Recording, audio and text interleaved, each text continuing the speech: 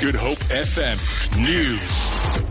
Good afternoon. Top story at this hour is that the city of Cape Town says the veld fire on the slopes of Table Mountain, which has been burning for the past 4 days, have been contained. More than 900 hectares of vegetation has been burnt. The city's fire and rescue spokesperson Edward Bosch says the firefighters will patrol the area throughout the day for any possible flare-ups.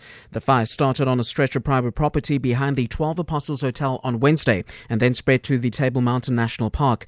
Guests at the hotel have been evacuated. Meanwhile, the DA in Parliament wants both Public Protector Busisiwe Mkhwebana and Parliament's Ethics Committee to investigate the Public Enterprises Minister Lynn Brown.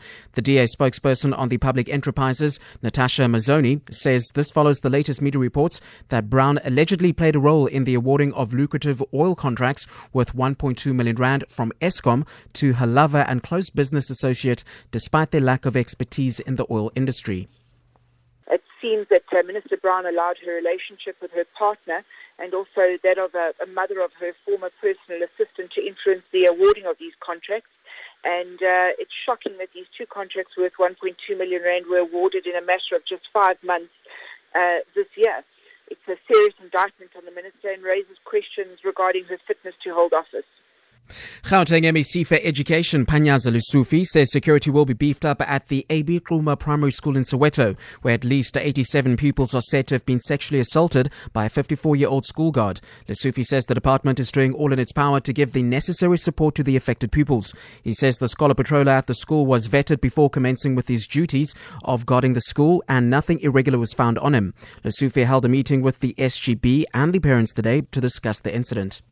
We are bringing just a neutral security institution to assist us while we are going those things. We have to work with the CPFs to assist us in recalling and revetting and also in documentation so that we've got the files. The person who was here was vetted. We want to consolidate and have a common vetting process that all of us agree.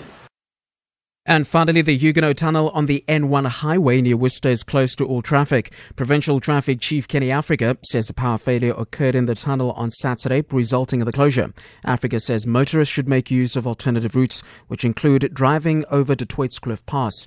For Good Hope FM News, I am Eugene Pateni.